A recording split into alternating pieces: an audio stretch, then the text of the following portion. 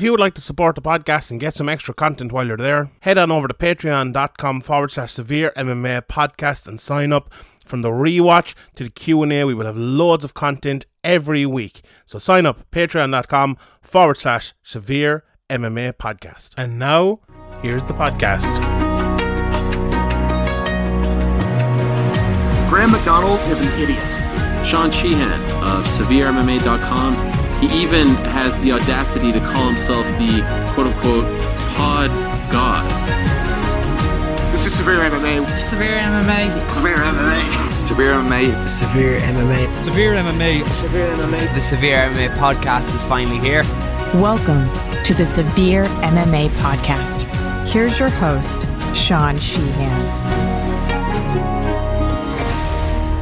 Welcome everybody. It's episode 316 of the Severe MMA podcast. My name is Sean Sheehan, joined today by the Rocky Jr. of Irish MMA media, Graham McDonald, as we talk about a very busy week in the world of mixed martial arts. There's going to be a lot of judging talk today, I would think, of this podcast, because there was a few dodgy rounds and a few dodgy, one maybe dodgy decision over the last week. We'll also look ahead a bit to Cage Warriors. I have a big Cage Warriors preview coming out either Monday or Tuesday this week as well, so we will leave it mostly for that, but we'll be looking ahead to that. We're looking ahead to Volkov versus Ganya and all of that great stuff. But before we do that, we must give a shout out to our sponsors, Manscaped. And fellas, how's your beach bod treating you?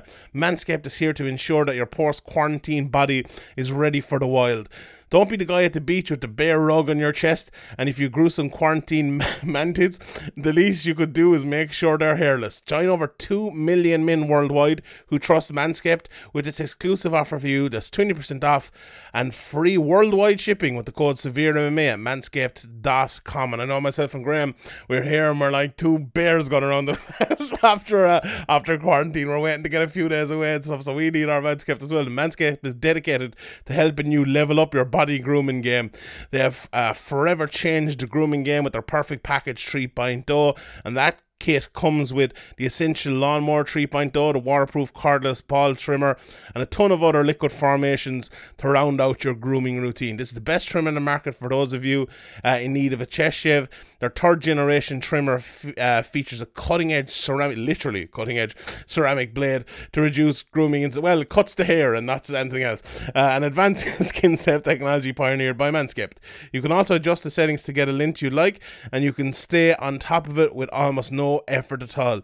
You can even trim an arrow pointing to the promised land if you're bold enough, and if you're probably an MMA fighter getting ready for a fight.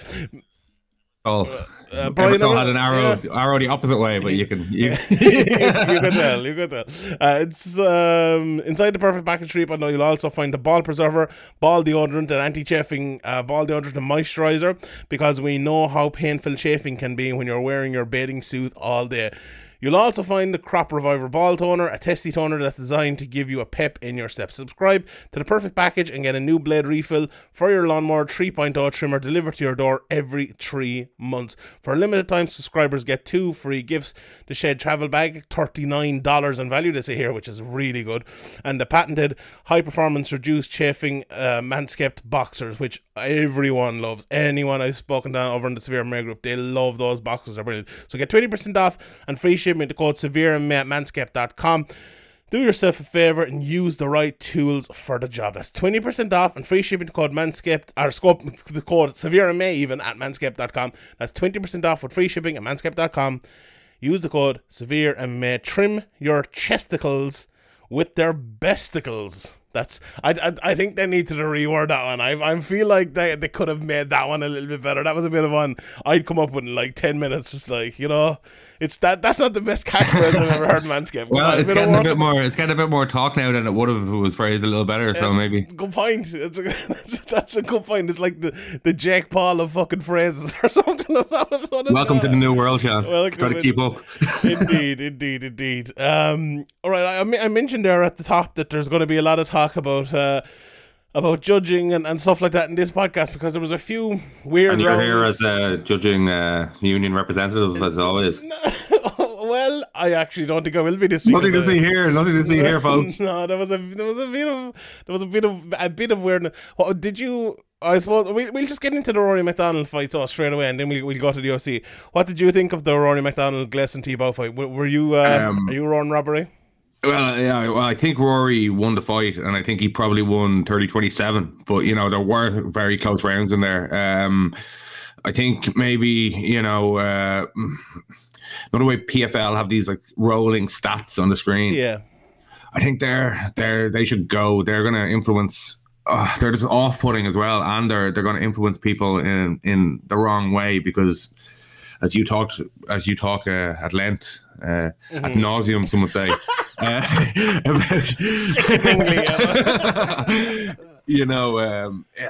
it's definitely a tough job, and there were some close rounds there, but I think maybe a mixture of the stats being there and being so lopsided in Rory's favor, even though it's all about impact, as you always say, and as the rules say, not just you. So I think maybe that played a part in people calling it a robbery, but I do think it was the wrong decision, and that Rory probably won all 3 rounds. Yeah, it was one of those where watching it live, I was like, oh, this is a Rory McDonald fight. I was like, Rory's he's a bit too long. He's kind of picking him apart a little bit. And, he's throwing those teeps to the body, throwing some nice jabs and stuff. But when I went back and watched it, it was a lot closer on rewatch. But it was one of those ones I went back and I watched it, and I did score 30-27. But I could understand why someone gave it to Tebow more than watching it the first time. It's funny because we talked about judging before, right? And remember that time where Joe Rogan accused the judge of looking at his phone in the middle of the fight? Yeah. And everyone was like, oh no. But what was the reason that everyone got mad about that? It's because they're distracted. And as you said there's so much distraction on the PFL screen, us just watching it home. I think it makes it tougher for us to decide who's winning a fight. And you hit on a great point there, and I really think that's true. Still and all though, that first round, I think Rory, he landed some lovely body kicks. Tebow landed 5 or 6 nice shots right after Rory had the takedown attempt after the eye poke, but I think a lot of them kind of missed, and I think that's probably what won him the round. I think there was a couple of stiff shots in there, but it wasn't enough to turn the round around. Yeah, because Rory landed a couple of stiff shots as well, and he got that choke near the end as well that forced Tebow to defend. I think that was some effective grappling. I think it was relatively even on the feet, and when you have that, and I think Rory was even a little bit ahead, to be honest, and when you have that effective grappling as well towards the end, I think that's the sort of thing that's enough to sway it, to be honest.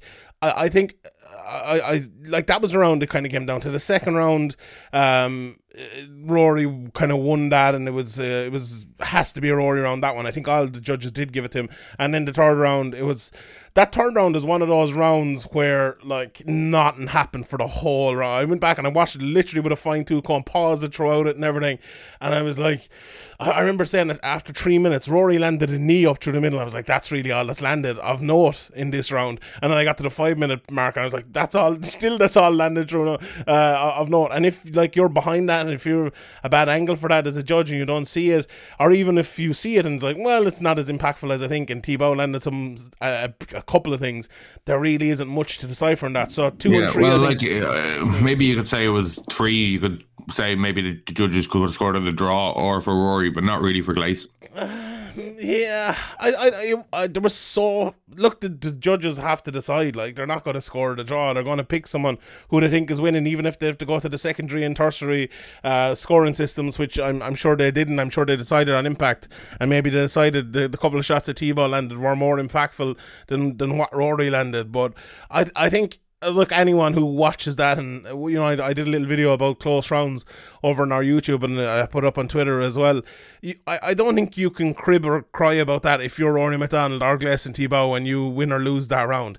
You just didn't do enough. There just wasn't enough to decipher who won that round. Absolutely not. I think the first round is the one. It's Rory did enough. Like, he landed enough shots. He did enough with that choke. He made Gleison Tibau defend. He was attacking. He was looking for the finish. And that is what we want in MMA. And that's what the judges want. And it was without a shadow of a doubt a bad decision. I wouldn't call it daylight robbery. I wouldn't say, like... It's funny. I was going to say, I wouldn't say a worst decision of the year. But there aren't that many bad decisions. So it might be up there as worst decision of the year. Like, we don't often see, to me, a clearly wrong decision. Now... For me to say a clearly wrong decision, that must mean it's fairly bad, because we know, as anyone listens to this, I'm on the side of the judges, to be honest, because I've kind of paid attention to what's happening with the judges. But yeah, it wasn't good. It wasn't good, to be honest. The thing is about it, what can you do? Like, what really can you do, and what needs it? Like, the thing about it is, we're like, what needs to change, what needs to be done after a decision like this, and it all of us happens. I remember we just talked about it before. Sorry, who were the judges? Do you know? Let me pull it up here. So Cardo Urso gave it 29-28 Tibau. He gave 1 and 3 to Tibau. Dave Torelli gave 1 and 3 to Tibau as well, and Eric Colon gave it 29-28 to Rory McDonald. He gave 1 and 2 to Rory and 3. So that's a good card. Like, Eric Colon, a very good card there by Eric Colon, in my opinion, anyway. Like, so that's the issue. Like, it's one of those where, as well, I believe that PFL don't have TV screens for the judges, which really? With all the technology that PFL have, to not invest in 3 screens is a bit of an issue as well, and I would definitely take that into account when talking about this as well. But even with that said, I don't think it was a good decision.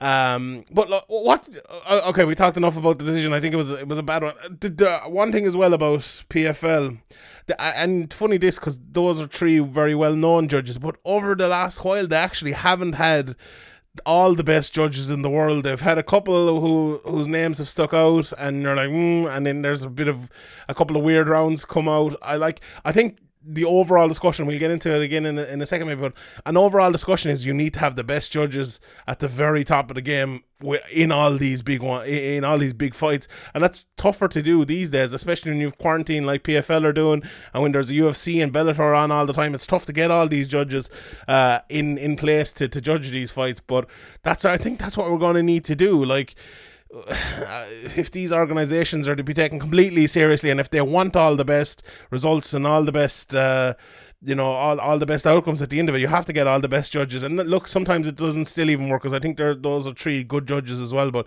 yeah, it was I know this is terrible for like people who end up on a bad decision, but do you think it actually it doesn't harm MMA? It actually like gets more people talking about it.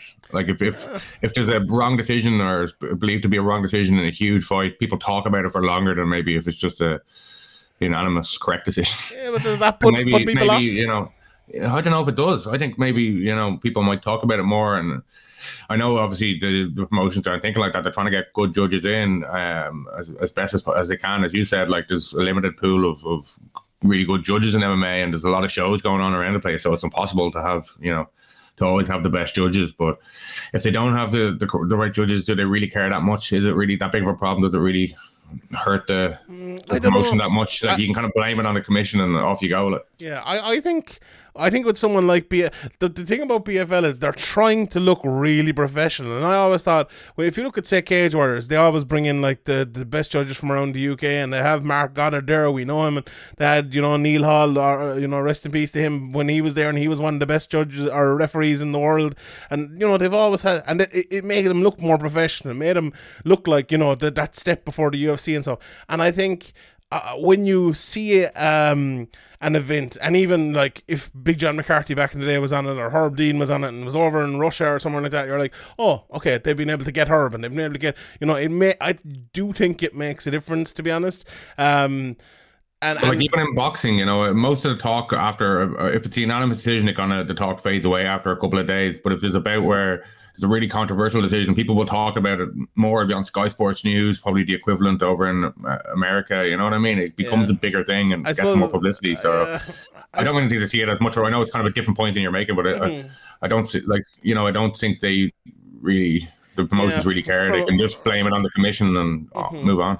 Yeah, I suppose it depends what fighter. You know, if it's Conor McGregor getting robbed, maybe they wouldn't be too happy. But if it's him on the good side of it, maybe they would be a bit happier about it. But yeah, I don't know. I don't think they think about it too much. But what about the fight anyway? Like I remember we talked about Rory's last fight, and I was like, I wanted to see this Gleison-Tibau fight. I actually thought it was a pretty good fight. I thought Gleison put up a good fight. You know, I did think Rory won, but I enjoyed the fight.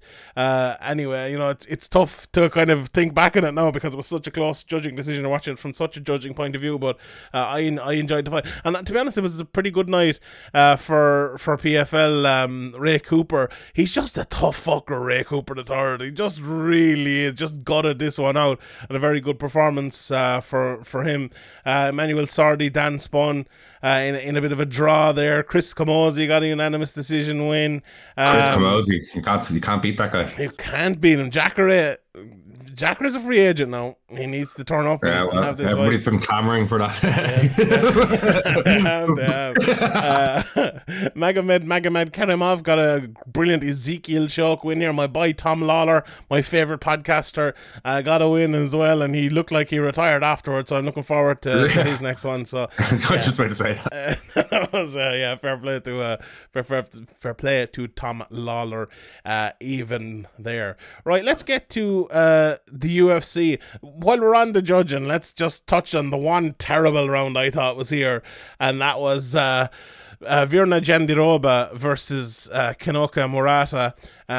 This one ended in another armbar. It was like a TKO, a doctor stoppage, and a submission all in one. It was like, but the first round, Adelaide Bird gave it to Kenoka Murata, and it was one of those rounds where it was just like, like she had the armbar, she basically broke her arm or dislocated it anyway, and Murata ended up fighting the whole of the next round with a broken arm. But I thought Jandiroba had the better of it on the feet. Murata did get on top, but Jandiroba was clearly winning it from the bottom. She had her in armbar, she had her in every sort of fucking thing. Murata didn't land anything. She was basically just on top for a while, and I thought to me that was a worse than any of the rounds in the Tibau McDonald fight. It was really bad. And there was another one as well, Marlon Vera, Davy Grant. One judge gave the first round to Marlon Vera, and I cannot see that at all. And we'll get to that fight in a second as well. But yeah, there was not brilliant judging here at all. So not to say there wasn't brilliant judging. The main event, I thought it was a good judging decision and stuff, but there was issues 100% this weekend in the world of judging, and those, to me, the Jandiroba one was terrible, like inexcusable, and the Vera one was bad as well. I thought Davy Grant definitely won that first round, but however, I'll just quickly run through the undercard here before we get to the main card and maybe discuss those fights a little bit more.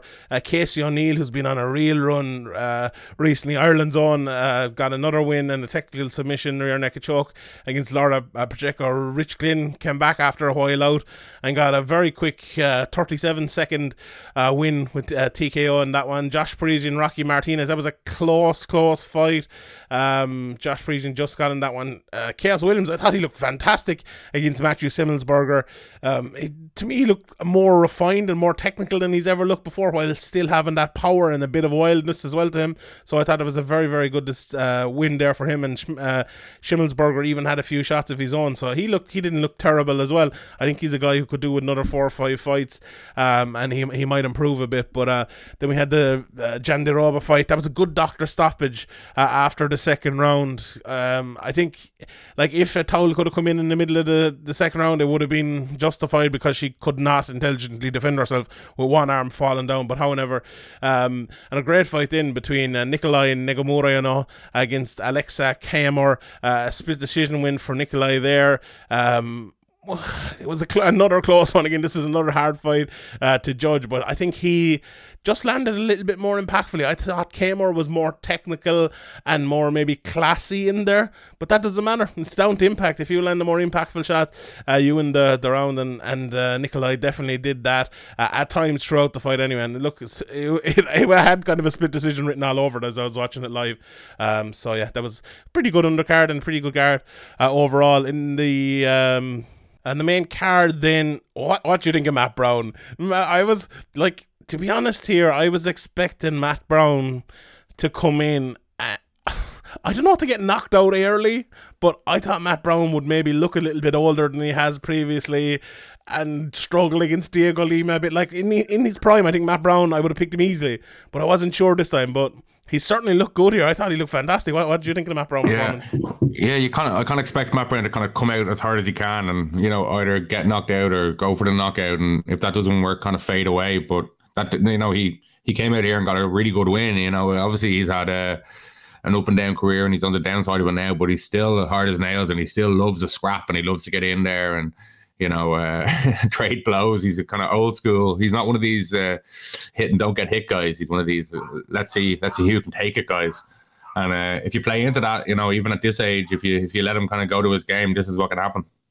Yeah, 100%. And I like. It was that KO. I think it was a relatively even fight before that. I thought he was doing very, very well, and he was eating a few leg kicks, but he was.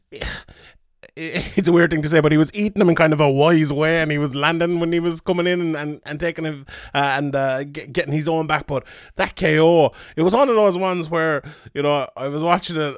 What time was it? Like fucking 12:30 at night, and like in silence in the darkness. And next day I'm like, oh my god! It was just like he just deaded him in the middle of the cage. It was I thought it was a KO of the year contender, to be honest. I thought it was just so sweet and so kind of not necessarily unexpected, but it was shocking at the time, the way he just kind of fell and the way he KO'd him, just so unequivocally like that. It was brilliant stuff from Matt Brown. And people are talking about Nick Diaz. I wouldn't mind seeing the Nick Diaz. People were talking about, that's a great way to go out, great way to retire, but this is MMA. No hope, absolutely no hope. Actually, one thing as well before we move on to the next fight, the Nikolai Negumerev fight, he grabbed the cage a few times, and it was what's his name? You remember what's the referee's name with the big beard, the big long the mustache? Yeah. Mike Beltran. Yeah, sorry. Yeah. I couldn't remember. He slapped his hand off a couple of times and gave him 4 warnings and still didn't take a point, and everyone was going mad about it. And look, after that many warnings, I can see why people are going mad at it. The rule is there, and you probably should take it at some stage. And I think it probably just about reached, with 20 seconds left when he did his fourth one, I think he reached a point where it probably should have had a point taken. But I absolutely hate that rule. I hate it. In a 3-round fight, taking a point from someone is just too much for something like that. It's not hurting his opponent. It's not changing the whole direction of the fight, unless it's a big one where it completely stops the takedown. But what we need, I think the rule needs to be changed. Still allow a point to be taken, right? If it's a very egregious, if it's awful, if if something really bad happens, take a point. But change the rule and give the position. If Nikolai holds the cage and Kamer's about to take him down, say to Kamer, right, do you want the fight on the ground? Do you want it in the middle of the cage? Do you want it against the cage in a clinch? And then if he says, right, I want it on the ground, well, there's no disadvantage to him, is there? He earns that position because Nikolai did the foul. I would love the rule to be changed to that. It would take away the need for a point to be deducted or for a decision to be made about the point being deducted. What would you do about the eye pokes, for example, in the Rory McDonald T-bout? If somebody keeps poking somebody in the eye, what would you do? That's a different one, because that impacts you and impacts the fighter. That's an injuring blow. So if that happens a couple of times, absolutely take a point. No, I've talked about this before, and I've said maybe do this rule that I'm talking about for that as well, but I don't think it works out. I thought about it a little bit more, but I do think for fin scraps, the thing for fin scraps is, we talk about this, everyone says, and it's a very kind of glib thing people say, and I think they said in the commentary last night about Mark Ratner, the first warning is in the back. But that's grand, until there's a bit of a fin scrap. Do you immediately go out and then take a point because there's one fin scrap? But sometimes your fingers can slip into the cage as well, or your toes or something Yeah, absolutely. Do you think they should just let people grab the cage? I've thought about that before. I don't know. Would you have broken fingers and stuff? Would it would stop people grabbing onto it then if people were reefing them out and injuring them. I don't know. If you give up a position every time someone grabbed the cage, then it's what the big problem we have in MMA is we do not penalize these indiscretions at all, basically, unless there's like 6 of them. You know, there's never a point taken, and the reason the point is not taken because taking a point is too much of a penalization Game for changer, something like this. It's way too much with such few rounds, so we need another penalty for it. I feel like my penalty is a good one. Put someone on their back. Let's say, you know, if you're Conor McGregor fighting Khabib, right, and Khabib grabs the fence, well, if Conor McGregor gets the fight back out into the middle of the cage, that's a huge advantage to him. If you're Khabib fighting Conor and Conor grabs the cage, if you put Conor on the ground, Khabib is a huge advantage there. You know, you give well, the what person... happens if you're on the ground under somebody like Khabib and you keep grabbing the cage and there's no real benefit to Khabib in that situation? Well, so you might as well. Yeah, I suppose, yeah. But that's a situation then where we have the exact same rule as we have now. If it happens too much, you can take a point. So still have the ability to take a point. But in these situations where they grab the fence, give them the opportunity, you know, I don't know. I just think it makes too much sense. I've thought about it an awful lot. I've spoken to different people about it. I just think it makes a lot of sense. But yeah, it's an issue that's, and like we talk about the judging as well in close rounds, and in that video I talked about, it's going to pop up all over and over and over again because at the moment we don't have the answer to the issue. With the judging one, I don't think we can answer the issue of close rounds because close rounds are always going to be close rounds. But with this, I feel like I have the answer, and maybe I'm just being maybe I'm being too fucking. I'm trying to think. I can't think of any MMA promotion that's allowed people to grab. I know, like, you know, one let you knee and kick on the ground. Pride. I'd like to see it. I'd like to see it somewhere and see what it looks like. You know what I mean? Is it just ridiculous where the guys are like grabbing onto the cage with both hands and feet? I feel like it would be. Yeah. But I don't know. Yeah. Was it the early days of the UFC you could grab onto the cage? Could you? I don't know. I'm trying to think. I can't think of any examples of it being used, really. People were getting taken down in the middle of the cage rather than against the cage like it is now. Yeah, but sure, look, these things happen anyway. We'll get back to the card here and we'll run through it again. Bruno Silva got a beautiful left hook ground and pound KO over Wellington Turman, who was doing his best to out grapple him at times throughout this fight, but Silva just looked comfortable, I thought, throughout, and got a lovely nasty ground and pound KO. Sung Woo Choi got a lovely KO as well over Julian Rosa. These 3 knockouts in a row were just things of beauty, all different types of knockouts. But Choi threw this lovely, I thought it was a right hook initially, but it was just a straight right hand down through the middle. But it forced De Rosa to kind of move his head off to, say, the left of Choi, and then Choi came in with a lovely left hook and just caught him clean and knocked him out. And a few shots on the ground, beautiful shots on the ground. I think people sometimes look past those shots on the ground as well, and I see here it's a TKO, and I think that's the right thing as well, because he was stunned with that left hand, but there was the few shots in the ground, the few finishers that really did finish him, and those are important. If those hadn't been landed, I think Rosa probably would have survived, and he, you know, if he'd said laid on top of him, whatever, if you'd given Erosa, you know, 45 seconds maybe, he would have been able to get through. Given him a 10 count, he might have been able to get back up. Yeah, maybe, yeah, but those shots at the end didn't, and very, very good. I think Erosa is one of those lads as well. I was talking to someone about it last night, that his style is very awkward for a lot of people, the way he kind of moves and jolts and reacts to things. But if you're smart enough and if you're technically good like Choi, you will throw something that he will react to, and then you will react to his reaction, knowing what he's going to do. And I think that's exactly what Choi did here with the right hand and the left hook after it. And he did a couple times. He did another one as well where he threw the left hook over the top, and then Erosa came like right down. He dipped his head forward, and then straight afterwards he like faked that left hook again. I think it was a left hook, and then Erosa didn't bite in it, but Choi threw like the front kick right up through the middle, thinking Erosa would dip down again. Like, and I rewound to just watch the knockout, and I caught that right before, and I was like, oh, that's smart. You know, he's a smart fighter, and I like that. And I think he's a good prospect too, so he's definitely one to watch out for. What about the Chito Vera Davy Grant fight? This was fun as shit, wasn't it? What did you think of that one? Yeah, I think it was, Davy Grant is obviously tough as nails and, took some big shots, but he also gave some big shots. And, I think, as you mentioned, there was one of the decisions was 30-26 for Vera. Yeah. Derek Cleary gave it 30-26, and I can't see that. I think the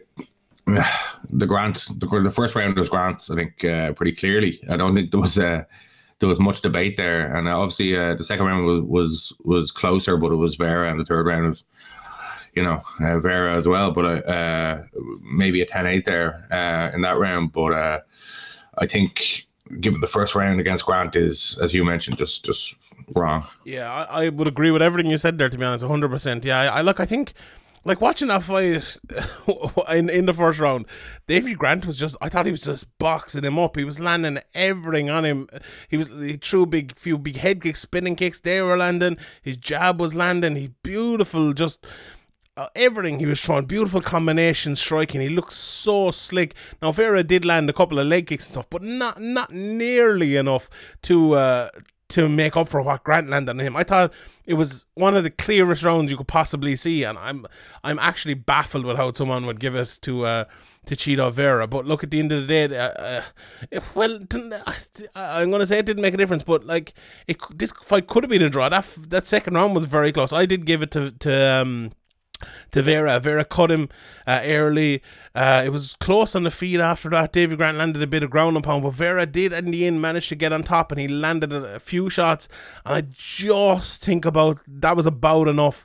But it was a very, very close second round. Like, I think the shot that Vera threw and that cut Davy Grant, those 3 or 4 elbows that he threw, they're more easy to see as being impactful than the few shots that Davy Grant was landing in that round, even though I think Davy landed some very impactful shots as well. But when there's blood coming and stuff like that, it's... So most of the ones that cut you are like grazing shots as well. They might not hurt the most, but I suppose the impact is the cut. Yeah, but these ones, though, in fairness, they were. Vera was coming right through the middle with those elbows, so I thought they were pretty impactful as well as having the cut. But yeah, it was a close one. And then in the third, I thought Davy got very, very tired. And even then, like Vera landed some nice shots early. I think it was close to finishing Davy in like the first 50 seconds or so, but then Davy landed this beautiful, I think it was a left hand, and stunned Vera. It might have been the best shot he landed in the fight, or the most kind of stunning one on Vera anyway, because Vera is a very good chin. But after that, Vera just took him down at times and mangled him, beat him up. I did score a 10-8, but I thought it was very borderline. It was one of those ones where I was thinking about the 3Ds. Did he have the damage? Yeah, absolutely. He beat him up. Did he have the duration? Yeah, he won. Apart from that one punch and a little bit after it, he won 4 minutes and 50 seconds of this round, or maybe a little bit less than that. And the damage, duration, and dominance. Did he have the dominance? Yeah, he won almost the whole round. So at that stage, you have to think about a 10-8. I thought it was enough, and the damage is the most important one. I thought he had lots of damage, so I did think it was a 10-8. I scored a 29-27. I think one judge scored at that. The 29-28 was a good score as well. I think there's nothing wrong with that. The 30-26, look, he gave the 10-8, but I don't think the first round was good. But look, it could have been a draw, but I just think about Marlon Vera was enough to win it. Like, it was one of those ones where the first round Grant was dominant, the third round Vera was dominant, and in the middle round it was just close. So it was one of those fights again. Maybe run it back and do the trilogy. I know Vera probably won't want to do that now, but I wouldn't mind seeing the trilogy. I thought it was a good fight. But however, I think... I don't know. I think Davy Grant is a better fighter than Marlon Vera. I think he might be a little bit, what did he say? He was 35 years of age, a lot of injuries and stuff down through the years. I think if he hadn't tired so badly in the third round, I think his style is the reason why he tires as well, because it's such an output laden, hard punching style. You're always going to tire. But I think maybe if he was a 26-year-old in there against Vera, it might have been a little bit easier. But however, a good fight anyway, and I think that one fight at night, so very, very well deserved. Sergey Spivak against Alexei Oleinik, then not much to say about that one. Just two old lads got in there. Alexei Oleinik trying to choke him, not really working. And Spivak just trying to stay away from him, landing a few jabs and stuff. 1 and 2 close enough. Ended with Oleinik on top both times. It was funny, like most people, I think, scored the first for Oleinik and then the second for Spivak, if I'm not mistaken. I actually thought it was the other way around. I thought Spivak was closer to ending it. Oleinik was closer to ending it at the end of the second, but there were two relatively very close rounds, and the third round was a big round for Spivak, but not much to say about that. The main event then, this was this was a very, very interesting fight, I thought, because when you look at it, right, this was a dominant 2-round destruction for Chan Sung Jung in the middle of 3 very close rounds. I think that's exactly what this was. Like, if you're to say who won that fight, it's like, Chan Sung Jung kind of beat him up, you know, throughout the fight. But he did in rounds 2 and 3, but in rounds 1 and 4 he really didn't. It was very close. You could have given him either of those rounds, or you could have given him against him. And in round 5, for 4 minutes, it was very close as well, but I thought the Korean Zombie just did enough at the end of that 5th round to take it away. But I thought the commentary here was like completely missing what had happened in this fight, just because they kind of failed to acknowledge that rounds are scored and fights are scored round by round, you know. And I don't know, it was one of those ones where you kind of just get taken away and it looks like it's a domination. But if you give that first round to Ige, which all 3 judges did, after the 3rd round, he's after getting destroyed for 2 rounds, but he's still only a round down. And then you have a very close 4th. That could have very well been even going into the 5th. Now, it wasn't. The judges gave it to the Korean Zombie, which was an absolutely fine score. But if they had given that close 4th round to Ige, it would have been even going into the 5th round. And all 3 judges could have had it even going into the 5th. And the commentary were like, he's 4-0 up. This is just a cakewalk. It's he just needs to get to the finish. And I was like, at home, I was like, geez, he needs to win this last minute of the fight to secure it, you know. And I don't know, I felt like they just kind of left an opportunity behind. They were proven right in the end. Yeah, I don't know, like they weren't proven right, because they kept saying he was 4-0 up when it was 3-1, but like, how close was that 4th? I think everyone acknowledges that 4th round was close, you know, no matter how you thought the fight went. That 4th round was definitely close. But what did you think of the fight overall? I had the first 3 for the Korean Zombie. Obviously, the first was, as you mentioned, like razor close. Having gone back and watched it, but at the time I was confident enough to give it to the Korean Zombie. Obviously, the 2nd and the 3rd nobody's really arguing them. The 4th I gave to Ige, and the 5th I gave to Korean Zombie. That's interesting. So I gave the 1st to Ige. You give the 4th to him. So like that could have been a draw got into the 5th. Could have been round. Like there you go. I think that it was that close. I gave the 4th to him as well. Although I don't know, thinking back, maybe I would have given it to the Korean Zombie and made it 4-1. But I don't know. It was one of those close ones. But I definitely thought I won the 1st. To be honest, I had loads of notes taken and I somehow deleted them. So I don't have I can't remember exactly what happened, but I did, and I think a lot of the people who pay attention to judging as well on Twitter and stuff did give it to Ige, and all 3 judges gave it to Ige as well. So you know, it was a closer fight than it maybe have looked, and that it was we were told on the commentary that it was, but yeah, it was. What did you think? Like I remember thinking at one stage after or in the middle of the 3rd round, I'm like, I'm just so happy that the Korean Zombie is still this good, because I think MMA is better when the Korean Zombie is around and when he's fighting at the very top. And I saw number 4 alongside his name last night, and now he beat Ige. So he said afterwards, I'm number 3 now or something like that. But it's good, isn't it, to have the Korean? I know you're a huge fan of Chan Sung Jung. It's good to have him still around, isn't it? Yeah, it is. Like, you know, he took a couple of years, even more, away for the military duty, and you know, in the middle of his kind of prime, and that could have really, you know, scuppered him. You know, we always talk about how quickly MMA moves on and being out and all. I think he was kind of lucky in a way. I believe he was like teaching martial arts, was he, in the I think he was in the he military. Was like, so it kind of kept him in the game, which I think was important. And maybe this wasn't his most exciting kind of vintage Korean Zombie WEC days performance, but it was a smart fight. Like, you know, Ige is a good fighter, and he needed to mix in some takedowns, and maybe he's not the best wrestler, but his timing, as they correctly mentioned on the commentary, was very good, and like mixing in little trips and stuff, and always keeping his opponent guessing, and like a really good performance. Obviously, he's a guy who maybe over 3 rounds can output a bit more than he can over 5 rounds, but he's always exciting. Even if it was an exciting fight, even if it wasn't one of his most exciting vintage Korean Zombie take one to give one kind of performances. I thought it was a smart, intelligent fight while still being exciting enough. Those takedowns when he got him at the right times and the ground and pound he landed were very smart. It was what you want to see from an exciting fighter who you want to get to the very top. It was just one of those displays, and I thought fought well as well at times throughout the fight, and he didn't give up. He looked a bit disheartened there at one stage after, and how could you not, I suppose, after in his corner, he seemed a bit like, I don't know, maybe he lacks a bit of belief in himself or something. He did come back though, in fairness, in the fourth round. I know, because he was still in the fight, and he seemed to be very disheartened in his corner and needed to be kind of pepped up every time. Yeah, maybe it was one of those ones where he thought, oh shit, if I have another round like that, I could get finished, and it's easy for us to sit here and think, oh, you need to have belief in you, but it's not that fucking easy, I'm sure, when the Korean Zombies fucking coming at you like a fucking freight train for 2 rounds, so fair play to you get for or even for popping back and doing making a fight of it late, especially in the 4th and 5th round. So good stuff from him altogether.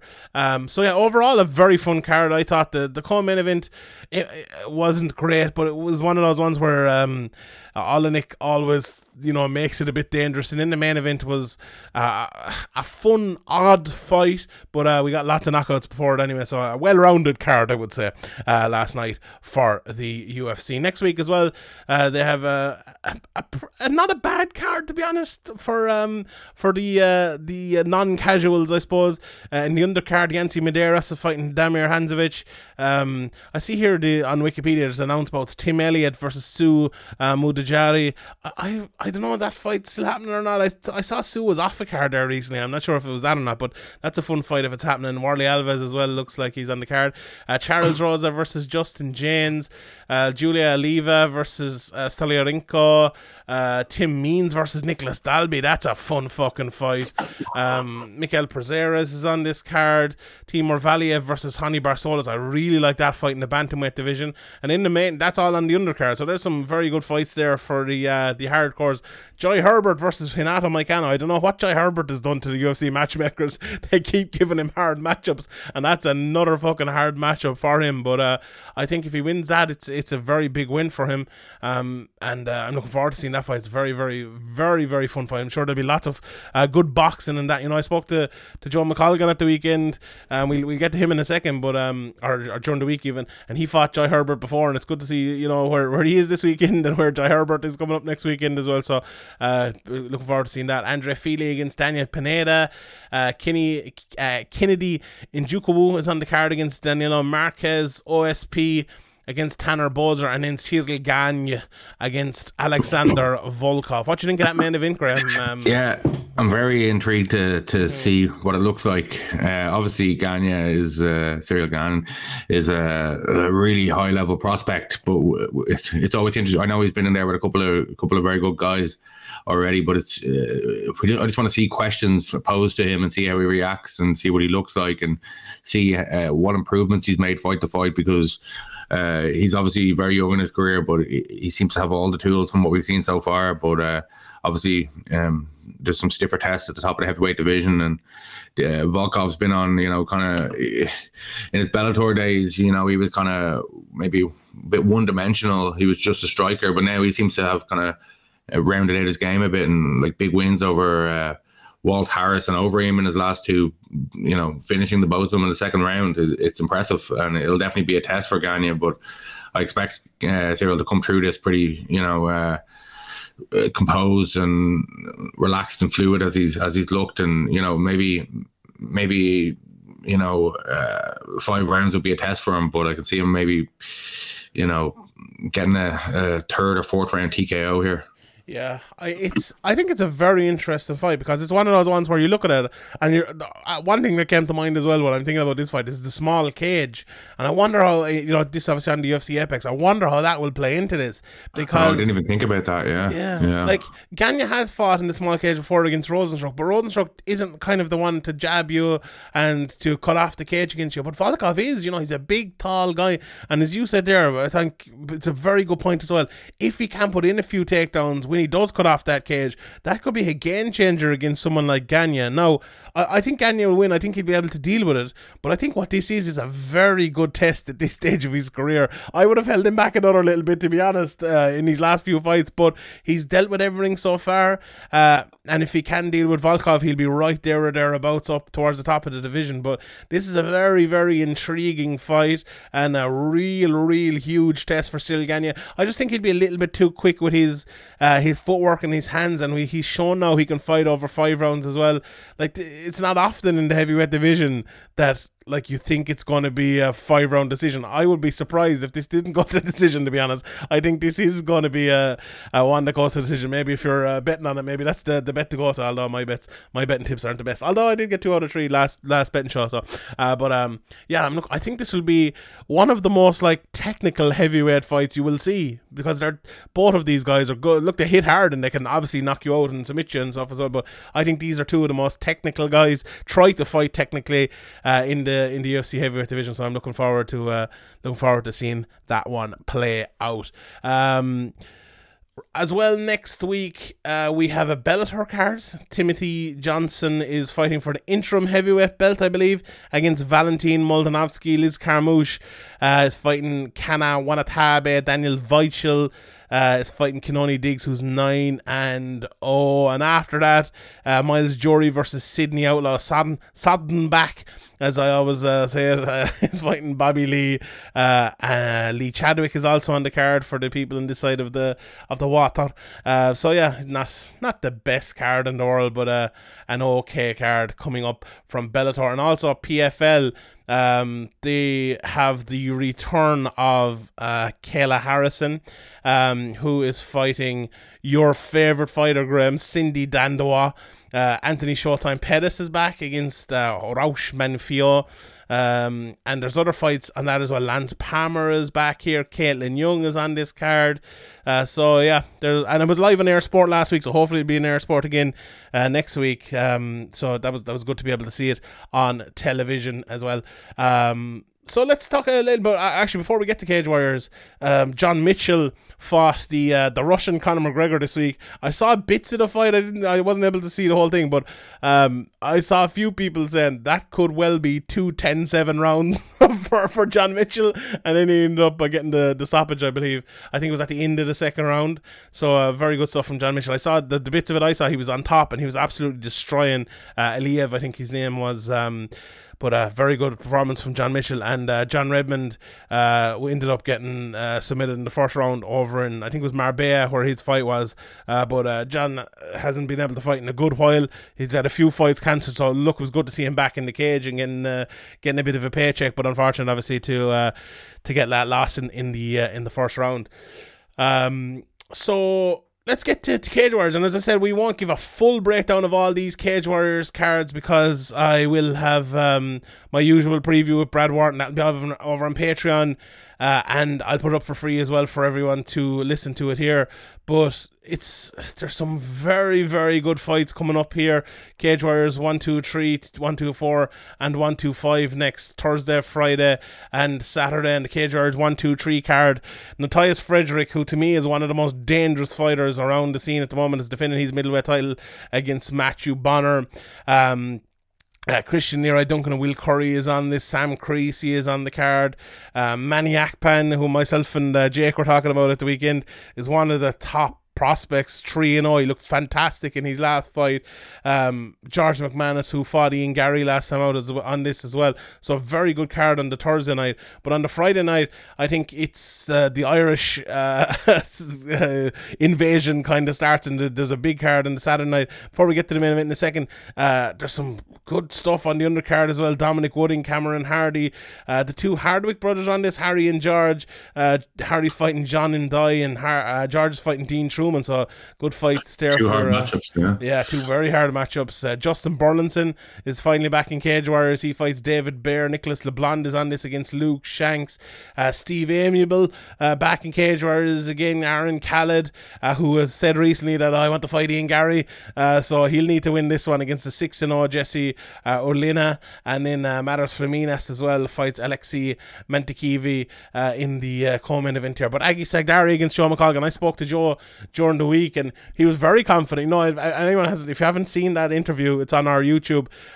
Joe, one of the most honest guys ever. I asked him, like, do you think you'll get to the UFC and, you know, if you win this and stuff? He's like, I don't know, you know, maybe not. And then I was like, would you like to fight in the American card? He's like, not really, no. It was a fantastic interview. He talked about his concussions and Cage Warriors wanting him to fight, kind of through him and stuff, which was very, very illuminating for me and very interesting. Joe wasn't shying away from talking about any of that stuff, so a very, very good interview. But this fight against Aggie Sagdari, Aggie very, very well rounded, and Joe, you know, we've seen what Joe can do with his hands over the last few years. What do you think of this one, Graham? Big fight for Joe again, isn't it?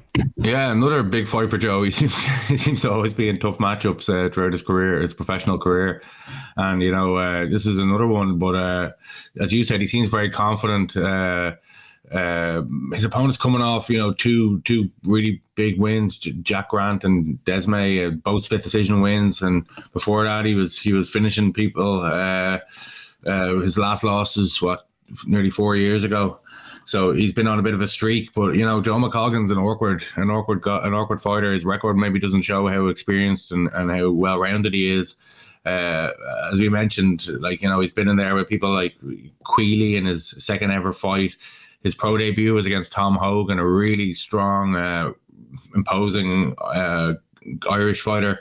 He's obviously Arnold Quiro was 18 fights deep, 13-5 at the time when he had a close split decision with him.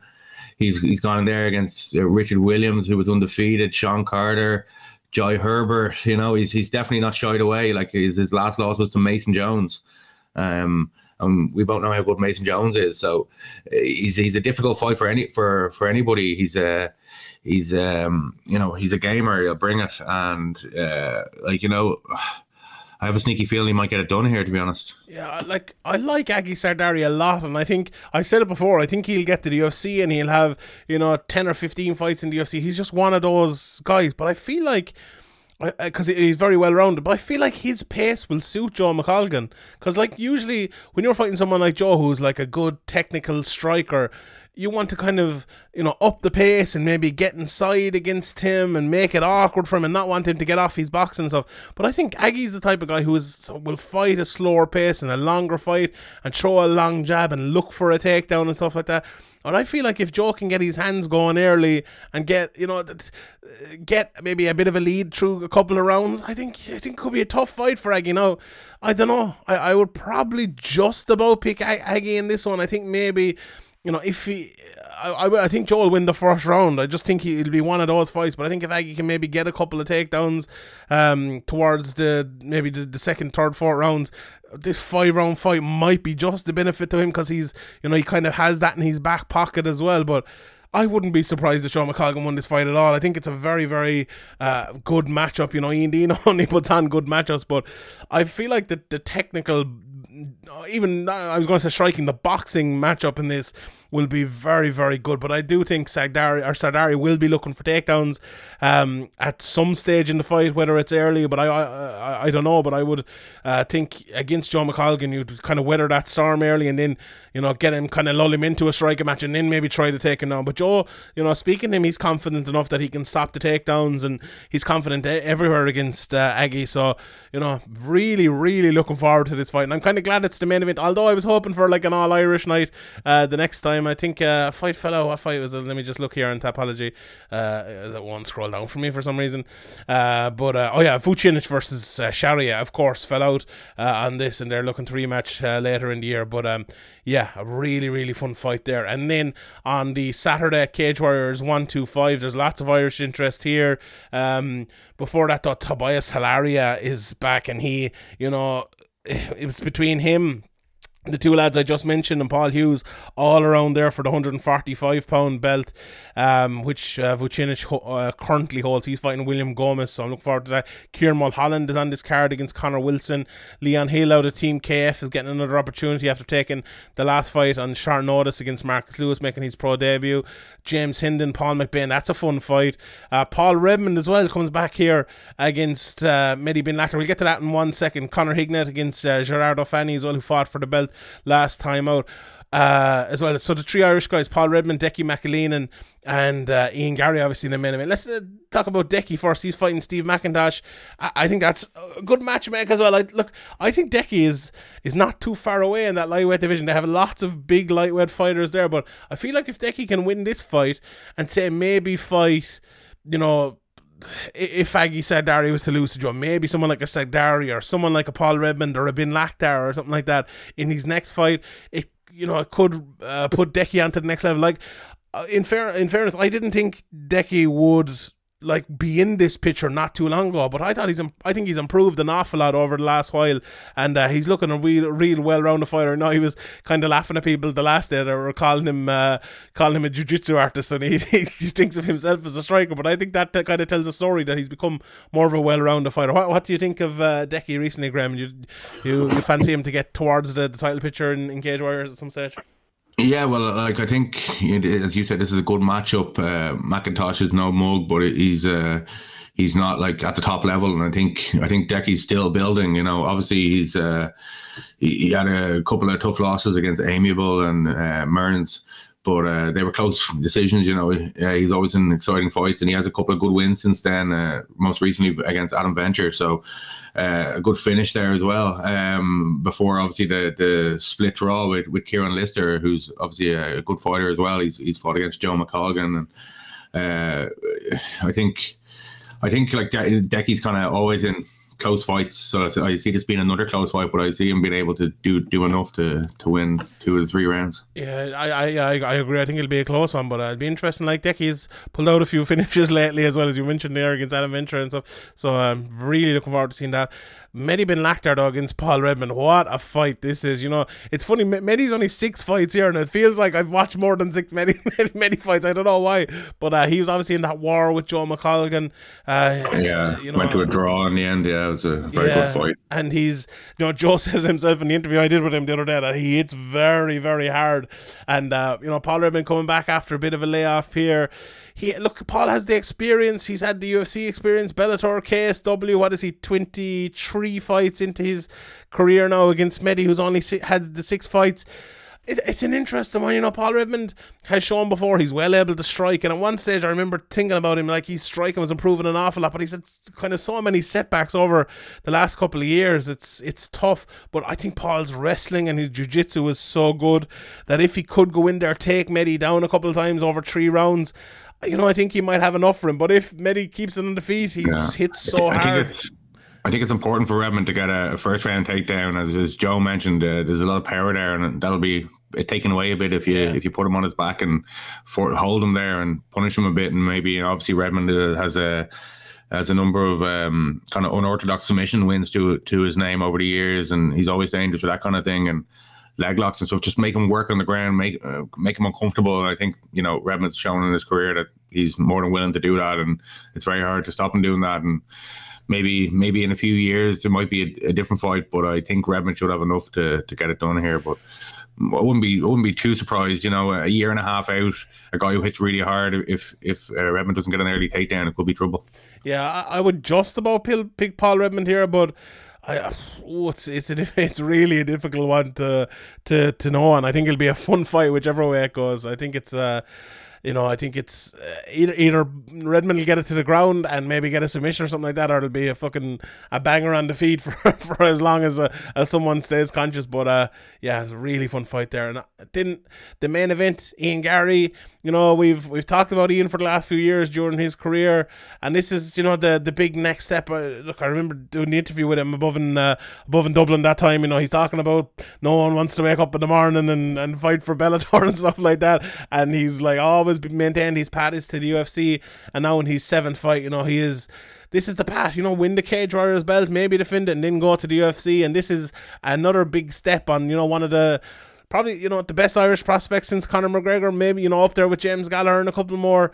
So it's a big fight for him here against Jack Grant, who is an experienced guy. We mentioned it with Paul Redmond there against Mehdi. similar sort of thing.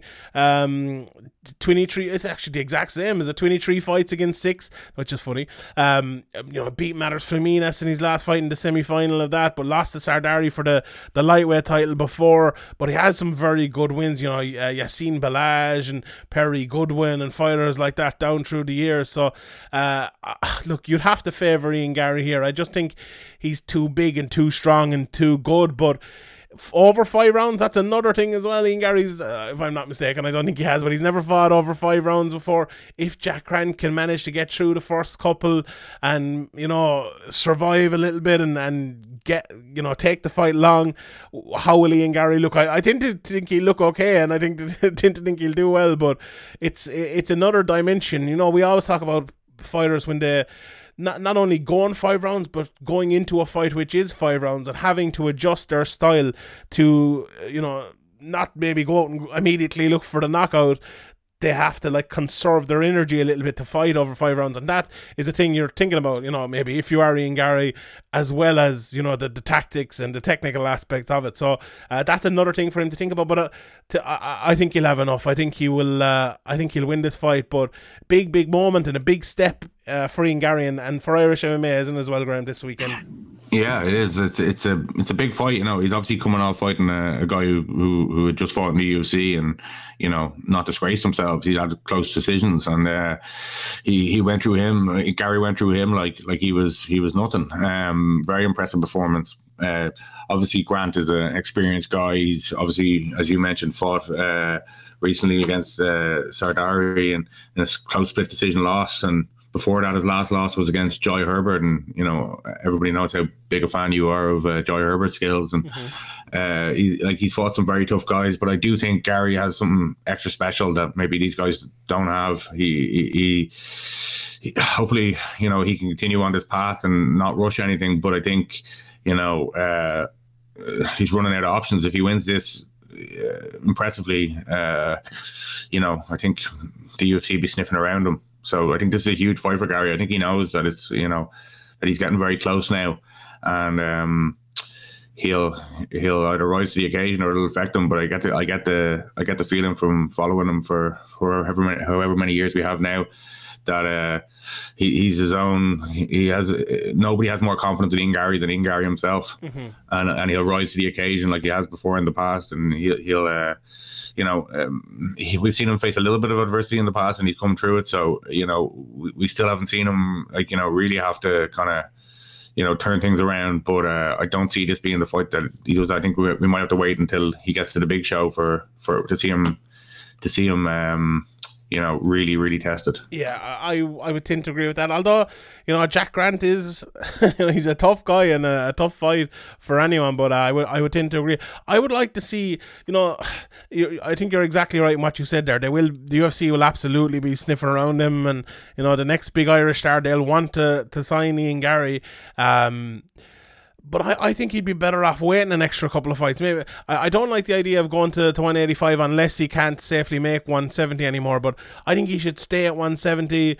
Not try to do the McGregor thing of winning the 2 belts. I'm sure he could step up there, but that's a tough fight against Dias Frederick as well if he's taking that one. But I think he should stay at 170 if he wins the belt, defend it a couple of times maybe, and then get to the UFC. But if the UFC come calling, I think Ian Garry will go running to be honest, because he's always talked about that. Yeah. And, you couldn't. If the UFC were planning on putting on a show in Dublin, obviously coronavirus scuppered that. But if they were to put on a show in the next 1 or 2 years, they'd want somebody like Garry on the card, and maybe that will depend on when the UFC come from.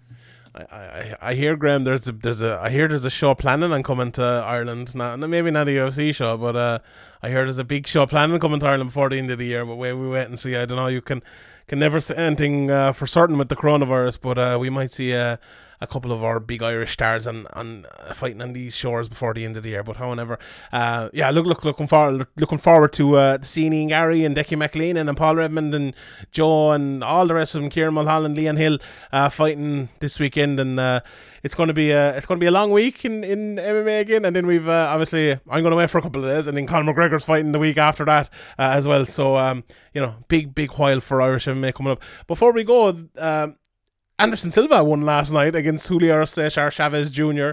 in a boxing bout, which I watched this morning. Woke up at like 7 o'clock to a text like, "Oh, you need to watch that, Sean." And I was like, "Well, fuck it, go on."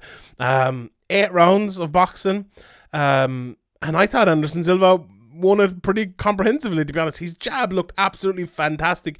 Fought southpaw for the whole fight. Looked like a proper boxer against Chavez Jr.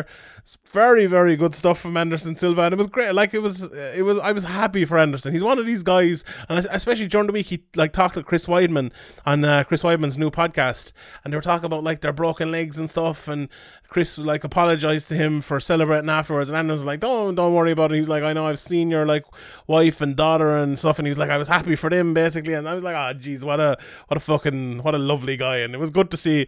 You know, he's always kind of dreamt of boxing and talking. I think it was what's his name, the former UFC PR guy was talking about, Ant Evans.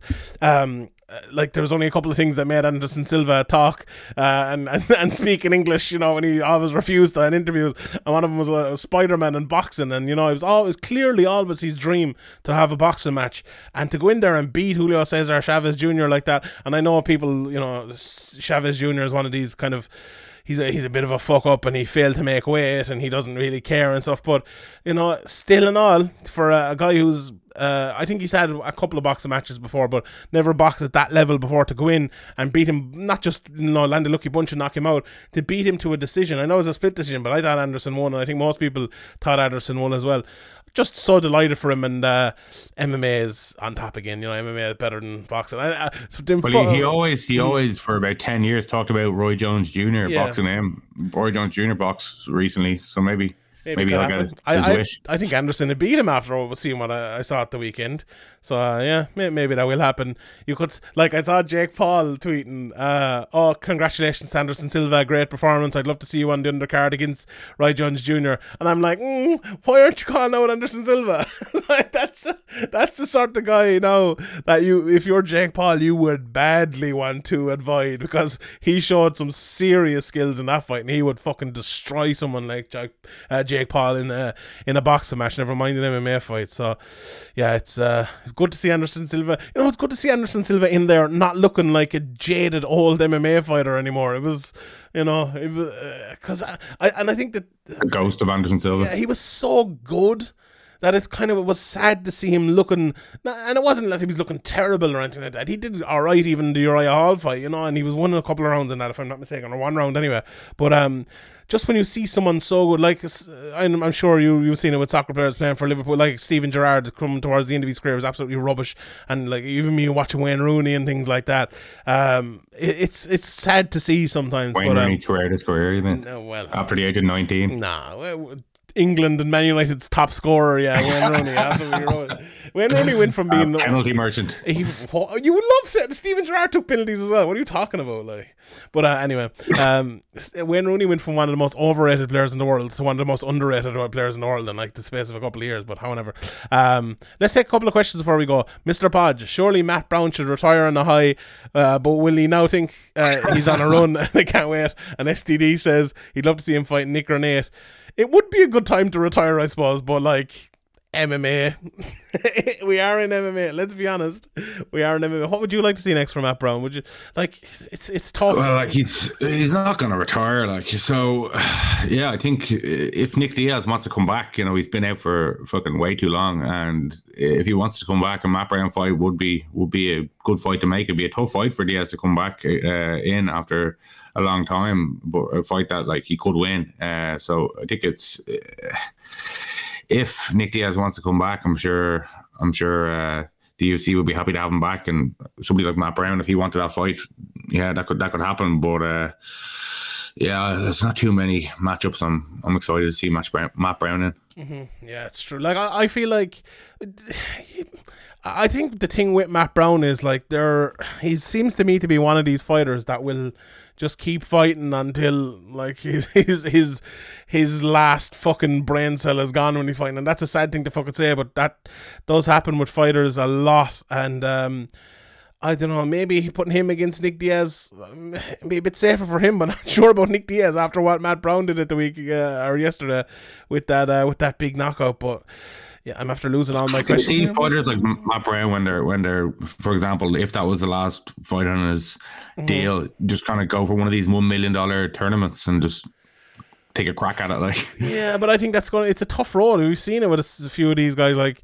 you know, it's not always the easiest thing in the world to do. Like Tom Lawler even got in there. I thought Tom Lawler would do pretty well in that, but I think, you know, he's a little bit past his prime as well. And turning around in 5 or 6 weeks to fight a second fight is a big issue, I think, for guys as well. Like even Rory, I didn't think he looked fantastic in that fight. I thought he still won, obviously, but I think that quick turnaround is an issue for people as well. But however, I do not know. Yeah, anyway, right. Thanks everyone for listening. We'll have lots of stuff this week. Myself and Jake are going to be over on Patreon after the Thursday and Friday cards to do podcasts reviewing Cage Warriors. Myself and Graham will obviously be back next Sunday as well. So sign up patreon.com/Severe MMA podcast for all of that. Manscaped, use the promo code Severe MMA. Follow me at Sean NBA. Follow Graham. Also, if you just don't want to sign up to Patreon, you just want to do it for free, click the follow button, click the subscribe button, leave us a review, leave us 5 stars on iTunes or wherever you are. If you're on SoundCloud especially, subscribe. About the 5 stars on the reviews on iTunes, obviously it helps boost it up the charts and the crazy algorithm of iTunes store and all that stuff, and it helps, you know, get it out to maybe new listeners who haven't been exposed to the podcast before. So if you haven't already, just pop over and leave a review, and a rating would be great. Yeah. Much appreciated. 100%. And if you can tweet it out, tell the people, tag me, Sean NBA, we'll give it a retweet. We love some fucking self-adulation here, so like if you want to do that, I enjoyed this podcast, you'll get a retweet. Like, with shameless stuff here from myself and Graham. But yeah, thanks everybody for listening, and all that's left to do is give the inspirational quote of the week. The main thing to keep the main thing is the main thing. We'll see you next Tuesday, or probably Sunday.